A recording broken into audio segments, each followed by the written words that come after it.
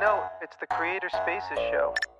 Do you consider yourself a creator? Yeah, I do consider myself a creator just in that I have always had a desire to create things and show them to people. And over 10 years ago now, I started writing on a music blog because I was really into the local music scene out where I live and just felt there wasn't enough promotion of it. So I started a music blog. That was a fun 2-3 year venture where I got to get media passes for concerts and stuff like that. But I guess the best one was going to see a Coldplay concert. I got to bring my wife for free and just write about it. That was pretty cool. And so started my online creator persona. And then since then, it's been a bunch of ups and downs of different forms of creating. I went from kind of music focused to craft beer focused, where I was working at a brewery, not as a brewer, but just admin and marketing and stuff like that. And so I started brewing beer at home because another form of creating, and I was just interested in the whole brewing process.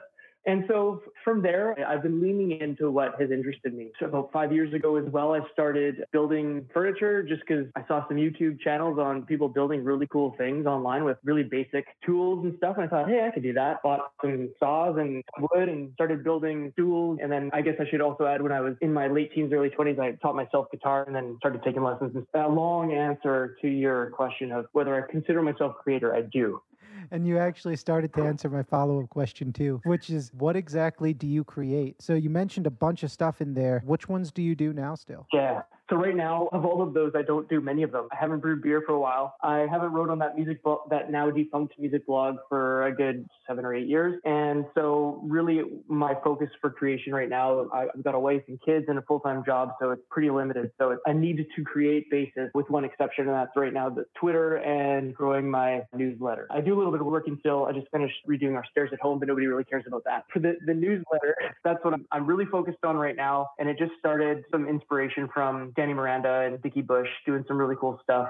I've just tried to follow their principles and their guides of just publishing frequently, setting a goal of doing X amount, and then reassessing. I promised myself I would do 100 of these newsletters, whether that's 100 weekly or if I go into a couple times a week, I was going to do 100. And I'm at 17 tomorrow. Not even a fifth of the way there, but enjoying it.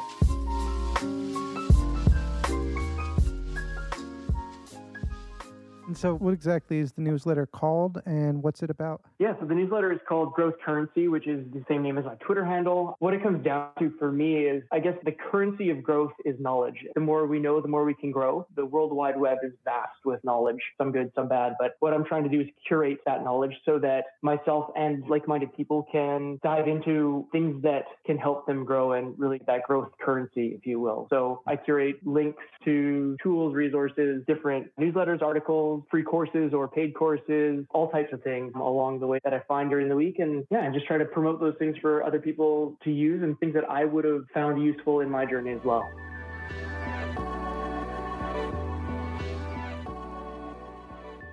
And so you've been doing that now for about 4 or 5 months, you said. How do you go about building your audience for it now? Is that a goal for you? It is an indirect goal. I guess it's more so the result of the goal. I heard somebody very much wiser than me say when setting goals to focus on things you can control, not things that are outcomes. An outcome would be I get 500 subscribers by, say, whenever X date. But really what I can set as a goal that I can control is that I'm going to publish a weekly newsletter. I'm going to make sure that it has high value links, and I'm going to make sure that I promote it daily on Twitter, et cetera. So really that's what I'm doing, focusing on those goals. And I feel like if you do the work and you build the foundation, the rest will build on itself. I'm really focusing on Twitter as my main promotional tool. And then one main strategy with Twitter that really helped in the beginning to grow that readership base was just DMs and sending new followers to my Twitter profile, just a quick DM saying, hey, my name's Dylan. Thanks for following. And I've got this newsletter that looks like you might be interested in, and check it out if you want. I'd be honored if you did and subscribed. If not, no worries. And then I tend to ask also just a lead up question, just to keep the conversation going. What are you working on right now that's got you fired up? So that kind of keeps that DM conversation going. So that's been really my only way I've been building the audience. Has your process changed at all in terms of building those relationships? Yeah, I think it has. I'm getting more involved in communities as opposed to just relying on tweets and DMs. So I've joined several communities in the last few weeks. Ship 30 is setting sail today for the May cohort, and then we're going to start shipping a week from today. So I'm excited about that.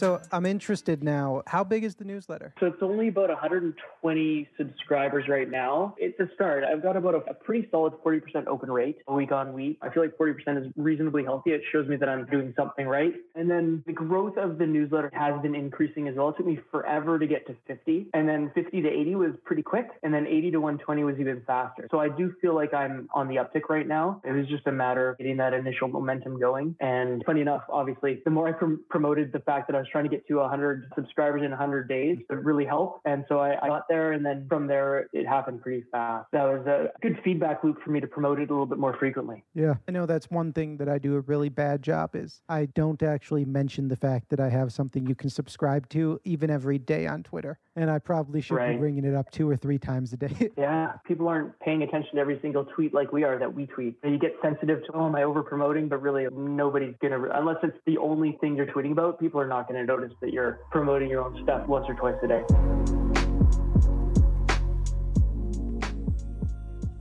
Are you monetizing? Yeah. Oh, I wish I was.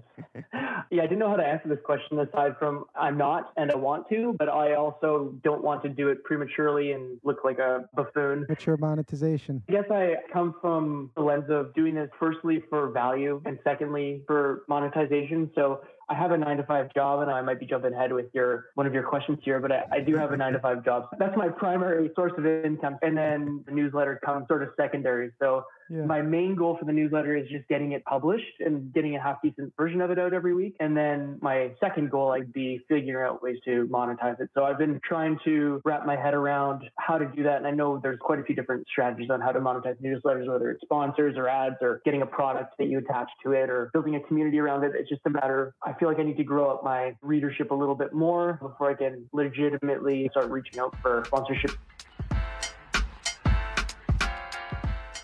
So I'm interested because you've brought up that you do have a full-time job a couple of times. Is it in a related field? I guess to a degree. To promote this newsletter, there's some marketing going on. So I do work in marketing, and I've been doing that since I was pretty much fresh out of school, working for the craft beer company back about 6 years ago. So that was my first intro to marketing job as a coordinator, delivering beer and helping with packaging and doing social media for them. So it was a little bit of an everything job. So I've been doing marketing in one way, shape, or form for the last 8 years. Nice. Yeah. So now I get to ask the big question. Have you seen much overlap in skill set? Your work as a marketer, how does that transfer over to your work as a creator building a newsletter in your creator life? I don't think there's a ton of crossover. There's obviously maybe some cornerstone principles that might, but they're 2 very different worlds. I'm doing much more corporate kind of marketing where it's maintaining a CMS and updating our bi-weekly emails that go out. So there's that, I suppose, that would be an overlap where I'm putting together emails on MailChimp as opposed to Substack, what I'm doing for my newsletter. But putting together weekly promotional emails would probably be the closest thing that I do. Then from there, I do some social media, but it's all Facebook and Instagram and not Twitter focused at all. Just the industry we're in, it's more of a visual, experiential business. So it's not really as conducive to Twitter so much as Instagram and Facebook that tend to be a little bit more visual platforms. So lean on those a lot heavier. So there's some social media involved. There's email newsletters involved, but different kind of messaging and different strategies. And I wear many more hats than that when I'm working for the 9-to-5 company.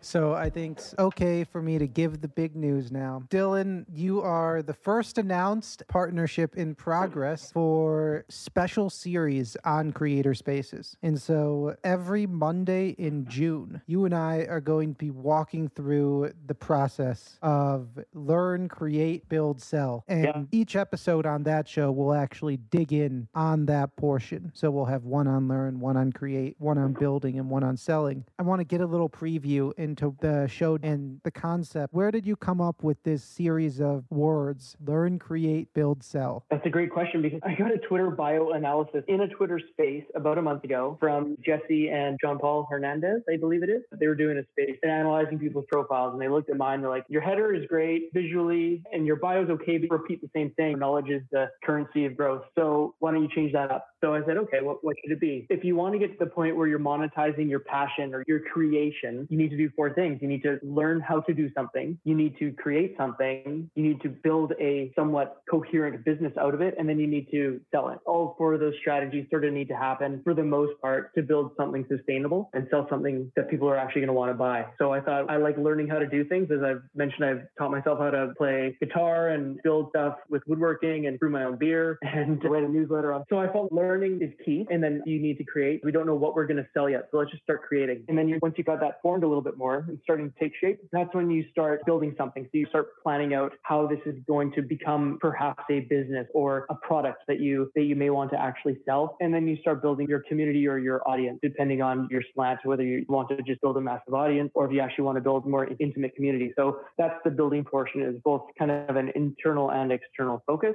And then the selling is the thing that I'm not doing yet. And that's obviously monetization.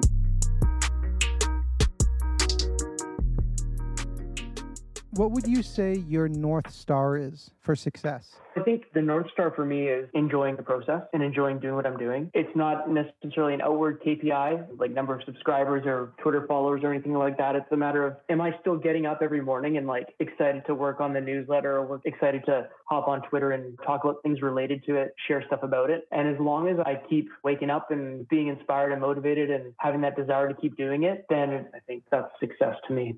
I like it.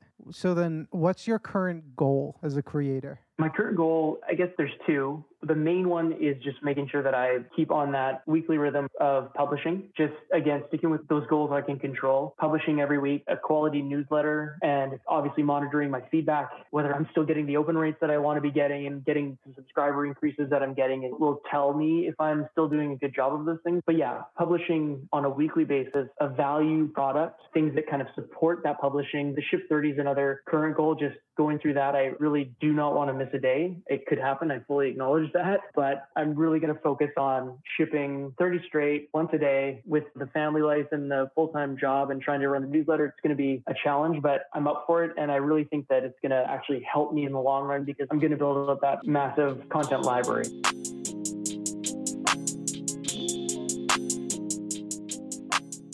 Want to ask one last question. If you could send a tweet back to your start, what would it be? Both, what would the tweet be and what would the start be? The start, it would be June of last year when I really started focusing more on Twitter. And the tweet would be, don't worry about niche, just start publishing. And I'm still there where I'm still a little bit hesitant to proclaim a niche or focus on a niche.